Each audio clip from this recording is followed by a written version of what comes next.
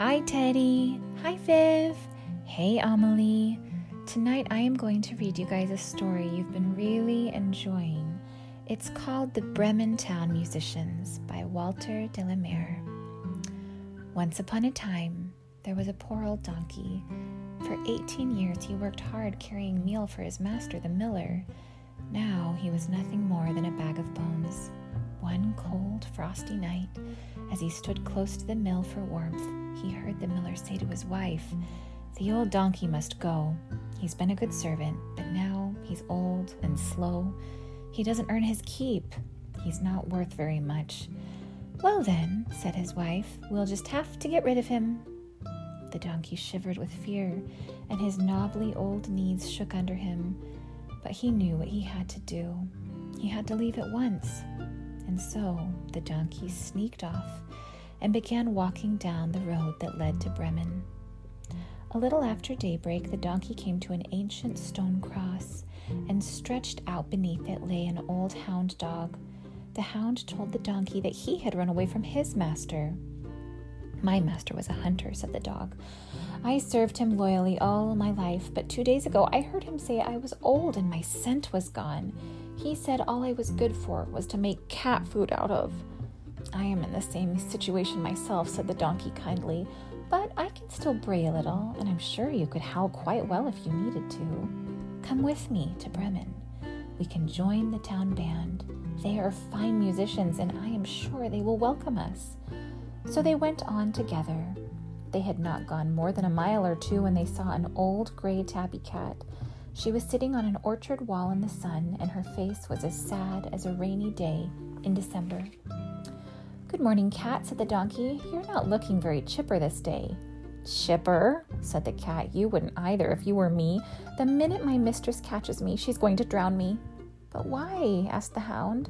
"Because I am old and worn out. I spent my whole life catching mice for her. Night after night I have kept her company, purred and played games with her. I have shown her every affection, but she has no pity, no mercy. I will be drowned tomorrow." "All humans are like that," mumbled the old hound. "Most, but not all," said the donkey. "Listen, dear cat, my friend and I have a plan. We are off to Bremen to join the town band.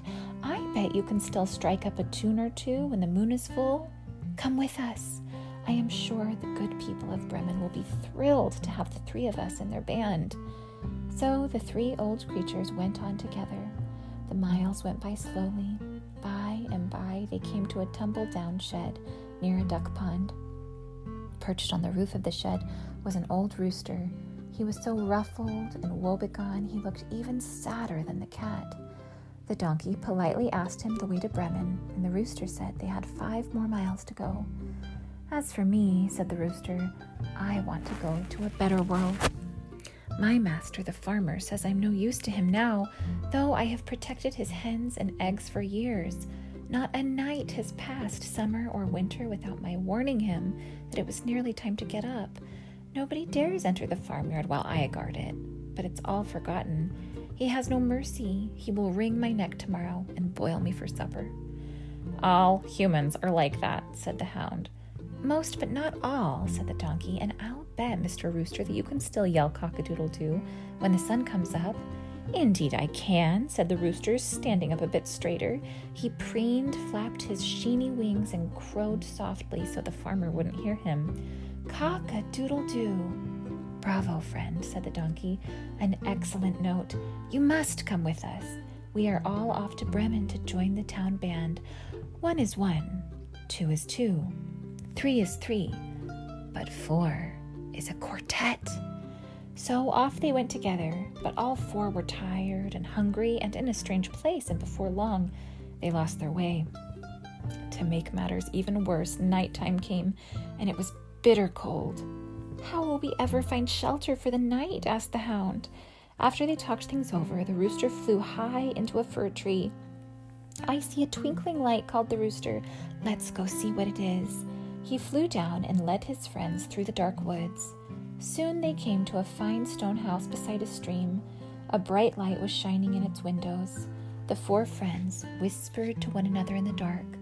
At last the old cat crept up to the window and peeked in.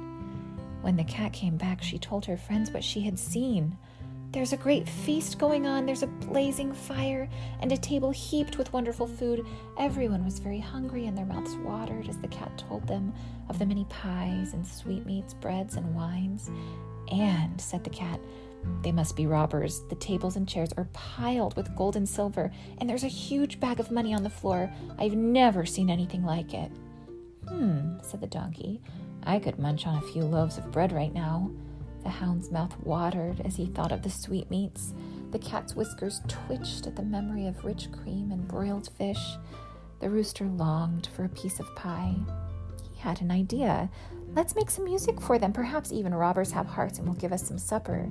So the 4 friends crept over to the window. The hound leapt onto the donkey's back. The cat jumped up and sat on the hound's back. The rooster flew up and perched on the cat's back. Then all at once they burst into song. "Ah!" screamed the robbers, jumping out of their seats in terror. To them, the sudden noise of the animals' voices sounded like the shriek of demons. The robbers ran out of the house so fast they knocked over all the lights. "Hooray!" shouted the 4 friends. They went into the house, sat together merrily at the table, and had a huge feast. After supper, they said good night to one another. The donkey found a cozy bed on some bundles of straw in the yard. The hound lay down beside the door. The cat curled up in the warm ashes from the fire. The rooster flew up onto the curtain rod to roost until morning. Each one was full and happy and warm, and soon all 4 were fast asleep. Meanwhile, the robbers were hiding in the woods nearby, working up the courage to go back to the house. They wanted to get their loot. Around midnight, the house was dark and all was still. The captain of the robbers told one of his men to go back into the house to see what he could find. Quaking with fear, the robber crawled through an open window. It was pitch dark except for the 2 shining eyes of the cat. The robber thought those shining eyes were coals smoldering in the fire. "Oh, good, I can light a candle," he said to himself, stooping down and poking his candle right in the cat's eye. The cat yowled with fury, spitting and scratching at the robber. She leapt right into his face. Scared out of his wits, the robber ran to the door. Crash! He tripped over the hound. The hound sprang up. He bared the few teeth he had left and bit the robber on the leg. Ow! The robber leapt frantically across the dark yard and into the straw. What a surprise he had! He fell right over the donkey, who gave him a swift kick with his hoof. Boom! By now the rooster was awake from all the noise. He flew down from the curtain rod and yelled at the robber as he had never yelled before. The robber fled back to his captain. "There's a witch in the house," he cried. "She spat at me and scratched me with her talons. By the door there was a man with a knife. He stabbed me in the leg. In the yard there's a horrible 4-handed monster who beat me with a club. Then a screaming demon came out of the clouds and chased me. Hurry! We must escape while there's still time." Well, the robbers never went near that house again. The 4 friends were so snug and happy in the house, they decided not to go to Brennan just yet. Instead, they stayed in the stone house by the stream and practiced their singing. Every morning and every evening they sang, and they made lovely music together. A finer quartet has never been heard. The end. Oh, we love this story. This is such a good one. I like it because each of those animals, their masters led them to believe that they had nothing else to give to the world. They said, "Oh, you're no good anymore." But they had so much to give, and that's how we are. Even when we're feeling like, "Oh, I don't feel like I can give any good. I'm just feeling too tired or too sad."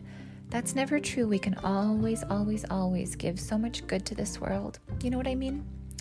I love you guys so much. I hope you're having a wonderful rest.